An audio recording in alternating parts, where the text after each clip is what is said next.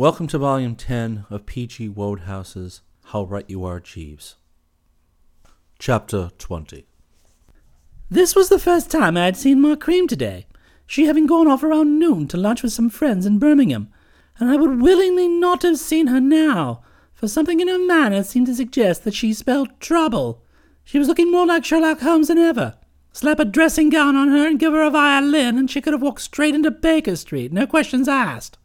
Fixing me with a penetrating eye, she said, "Oh, there you are, Mr. Wooster. I was looking for you." "You wish speech with me?" "Yes, I wanted to say that now perhaps you'd believe me." "I beg your pardon?" "About that butler." "What about him?" "I'll tell you what about him. I'd sit down if I were you. It's a long story." I sat down, glad to as a matter of fact, for the legs were feeling weak. "You remember I told you I mistrusted him from the first?" "Oh, yes, you did, didn't you?" "I said he had a criminal face." "He can't help his face." "He can help being a crook and an impostor. Calls himself a butler, does he? The police could shake that story. He's no more a butler than I am." "I did my best. But think of those references of his." "I am thinking of them."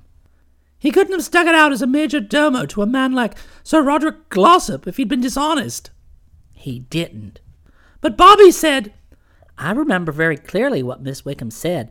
She told me he had been with Sir Roderick Glossop for years." "Well, then." "You think that puts him in the clear?" "Certainly." "I don't, and I'll tell you why. Sir Roderick Glossop has a large clinic down in Somersetshire at a place called Shuffnell Regis, and a friend of mine is there.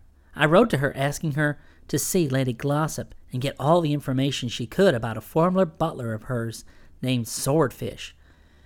When I got back from Birmingham just now, I found a letter from her. She says that Lady Glossop told her she'd never employed a butler called Swordfish.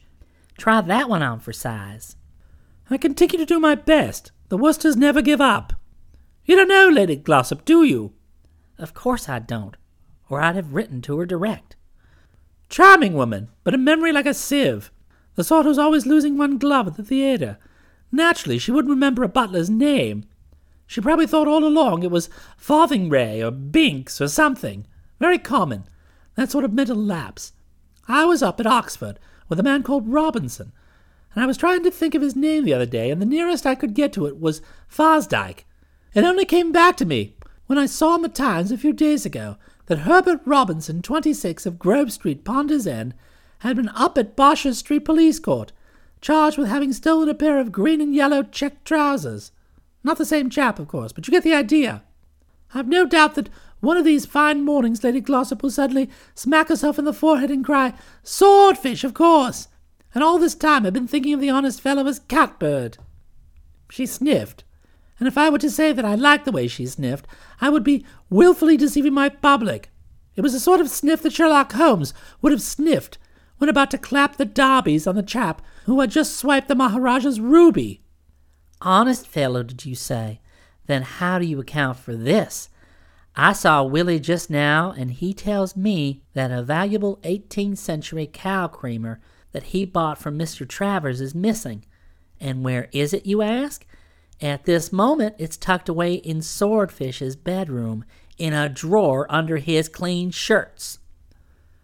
In stating that the Woosters never give up, I was in error. These words caught me amidships, and took all the fighting spirit out of me, leaving me a spent force. "Oh, is it?" I said. "Not good, but the best I could do." "Yes, sir, that's where it is.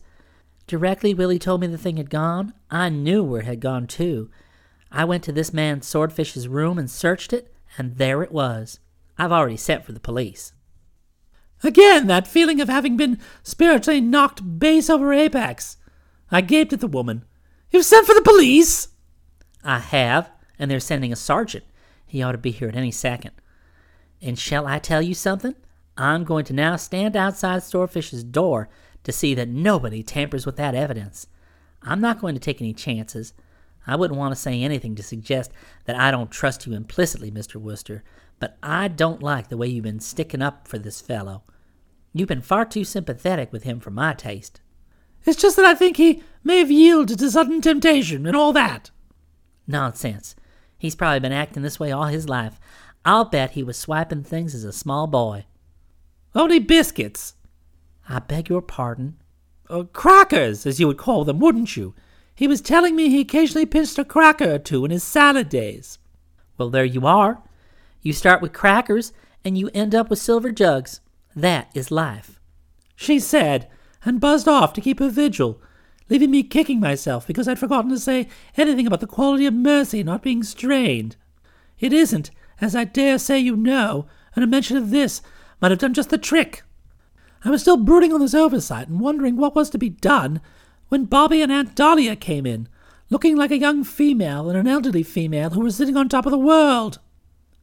"Roberta tells me she has got Upjohn to withdraw the libel suit," said Aunt Dahlia.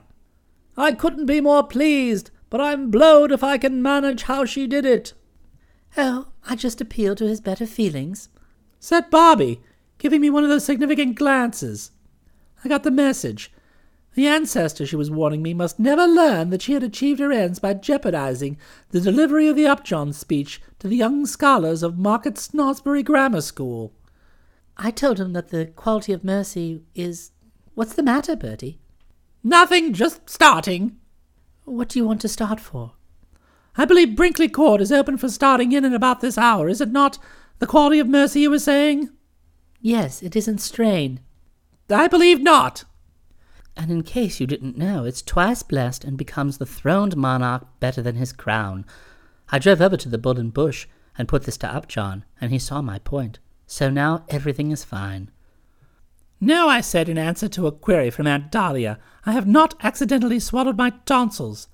I was merely laughing hackingly. Ironical that the young blister should say that everything is fine, for at this moment disaster stares us in the eyeball. I have a story to relate which I think you will agree falls into the fretful porpentine class, and without further pourparlers, I unship my tale. I had anticipated that it would shake them to their very foundation garments, and it did. Aunt Dahlia reeled like an ant struck behind the ear with a blunt instrument, and Bobby tottered like a red-haired girl who hadn't known it was loaded. "You see the setup," I continued, not wanting to rub it in, but feeling that they should be fully briefed. Glossop returned from his afternoon off to find the awful majesty of the law awaiting him, complete with handcuffs. We can hardly expect him to accept an exemplary sentence without a murmur, so his first move will be to establish his innocence by revealing all. "True," he'll say, "I did pinch this bally cow creamer, but merely because I thought Wilbert had pinched it and it ought to be returned to the store." And he'll go on to explain his position in the house. All this, mind you, in front of Mark Cream. So what will ensue? The sergeant removes the gyves from his wrists, and Mark Cream asks you if she may use your telephone for a moment, as she wishes to call her husband on long distance.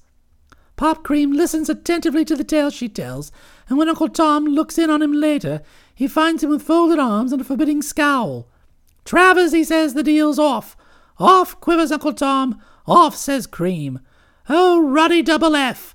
I don't do business with the guys whose wives bring in loony doctors to observe my son." A short while ago Mark Cream was urging me to try something on for size. I suggest we do the same for this. Aunt Dahlia had sunk into a chair and was starting to turn purple. Strong emotion always has that effect on her. The only thing left, it seems to me, is to put our trust in a higher power. "You're right," said the relative, fanning her brow. "Go fetch Jeeves, Roberta. And what you do, Bertie, is get out that car of yours and scour the countryside for Glossop. It may be possible to head him off. Come on. Let's have some service. What are you waiting for?" I hadn't exactly been waiting. I'd only been thinking that the enterprise had more than a touch of looking for a needle in a haystack about it. You can't find loony doctors on their afternoon off just by driving around in a car. You need bloodhounds and handkerchiefs for them to sniff at, and all that professional stuff. Still, there it was. "Right-ho," I said. "Anything to oblige." Chapter 21. And of course, as I had anticipated from the start, the thing was a washout.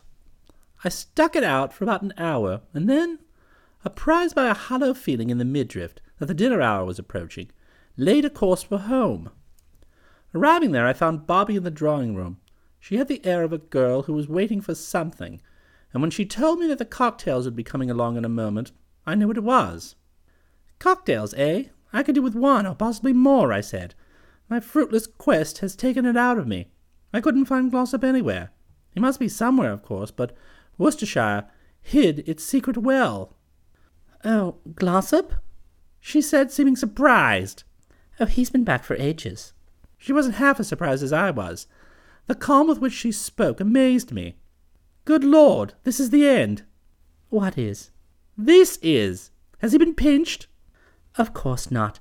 He told them who he was and explained everything." "Oh my gosh!" "What's the matter? Oh, of course, I was forgetting. You didn't know the latest developments.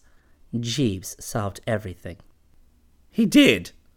With a wave of his hand. It was so simple, really. One wondered why we hadn't thought of it ourselves. On his advice, Glossop revealed his identity and said your aunt had got him down here to observe you." I reeled, and might have fallen had I not clutched at a photograph on a nearby table of Uncle Tom in a uniform of the East Worcestershire Volunteers. "What? No!" I said. And of course, it carried immediate conviction with Mrs. Cream. Your aunt explained that she'd been uneasy about you for a long time, because you were always doing extraordinary things like sliding down water pipes and keeping 23 cats in your bedroom and all that. And Mrs. Cream recalled the time when she had found you hunting for mice under her son's dressing table. So she quite agreed that it was high time you were under the observation of an experienced eye like Glossop's. She was greatly relieved when Glossop assured her that he was confident of effecting a cure. She said we must all be very, very kind to you, so everything's nice and smooth. It's extraordinary how things turn out for the best, isn't it?" she said, laughing merrily. Whether I would or would not at this juncture have taken her in an iron grasp and shaken her till she frothed is a point on which I can make no definite pronouncements. The chivalrous spirit of the Worcesters would probably have restrained me, much as I resented that merry laughter. But as it happened, the matter was not put to the test, for at that moment Jeeves arrived, bearing a tray on which were glasses and a substantial shaker filled to the brim with the juice of the juniper berry. Bobby drained her beaker with all possible speed and left us, saying that if she didn't get dressed she'd be late for dinner.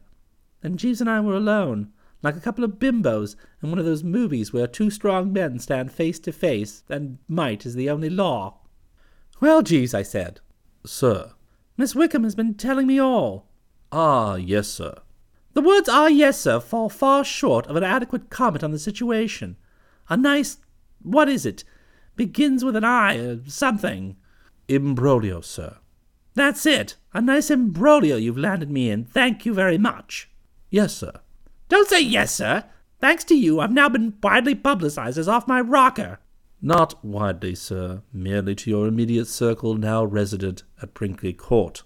"You've held me up at the bar of world opinion as a man who has not got all his marbles." "It was not easy to think of an alternative scheme, sir." "And let me tell you," I said, and I meant this to sting, "it's amazing you got away with it." "Sir?" "There's a flaw in your story that sticks out like a sore thumb." "Sir?" "It's no good standing there saying 'sir,' Jeeves. It's obvious. The cow creamer was in Glossop's bedroom. How did he account for that?" "On my suggestion, sir, he explained that he had removed it from your room, where he had ascertained that you had hidden it after purloining it from Mr. Cream." I started. "What? You mean—" "Ah, yes, thundered would be the word. You mean that I am now labelled not only as a loony in a general sort of way, but also as a klepto whatever it is?" "Merely to your immediate circle now resident at Brinkley Court, sir." "You keep saying that, and you must know it's the purest applesauce.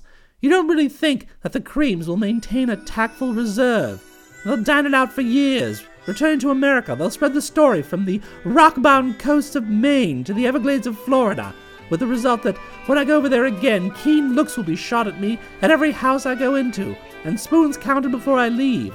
And do you realize that in a few shakes, I've got to show up at dinner and have Mark Cream being very, very kind to me? It hurts the pride of the Worcesters, Jeeves." "My advice, sir, would be to fortify yourself for the ordeal." "How?" "There are always cocktails, sir. Should I pour you another?" "You should." "And we must remember what the poet Longfellow said, sir." And what was that? Something attempted, something done, has earned a night's repose. You have the satisfaction of having sacrificed yourself in the interests of Mr. Travers. He had found a talking point. He had reminded me of those postal orders, sometimes for as much as 10 bob, which Uncle Tom had sent to me in the Malvern House days. I softened. Whether or not a tear rose to my eye, I cannot say, but it may be taken as official that I softened. "How right you are, Jeeves," I said. The end. This is your narrator, Jim Campanella. We hope that you've enjoyed this Uvula audio presentation of How Right You Are, Jeeves by P.G. Wodehouse. Performance copyright 2009 by Uvula Audio. All rights reserved. The Jeeves theme was written by BBC composer Nigel Hess and has been repurposed for this show. Hess also wrote the themes for the BBC shows Ballykiss Angel, Hetty Winthrop Investigates, and May Gray. Please feel free to write us and tell us what you think at uvulaaudio@uvulaaudio.com. You can join fans on MySpace or on our new Facebook page. Just do a search on Facebook for Uvula Audio to become a fan. We are listed on Podcast Alley, as you may know. As you may not know, the adult and children's bookcasts are now listed on iTunes. It took us a while, but yes, now we are part of the biggest list of podcasts in the world. Just do a search on iTunes if you want to find us, and we will pop right up. As usual, check out our Cafe Press website for t-shirts, etc. For other Uvula Audio titles, please go to our website at www.uvulaaudio.com. If you like our podcast, please feel free to tip us whatever amount you may like using the PayPal tip jar link. All money will go toward maintaining the podcast in the future. Our next podcast will be back on the Kids podcast stream in a couple of weeks. We will be presenting the young adult SF novel from 1952, Rip Foster Rides the Great Planet by Harold Goodwin, a.k.a. Blake Savage on the book cover. You may remember that Goodwin was also the author of Divers Down. We will follow that SF novel on the adult podcast with The Seven-Story Mountain, which is the autobiography of Thomas Merton. That is a bit of a departure for us, but the book reads like a modern version of St. Augustine's Confessions and is a fascinating look into one man's faith journey. We think you'll enjoy it. From all of us at Uvula Audio, we thank you.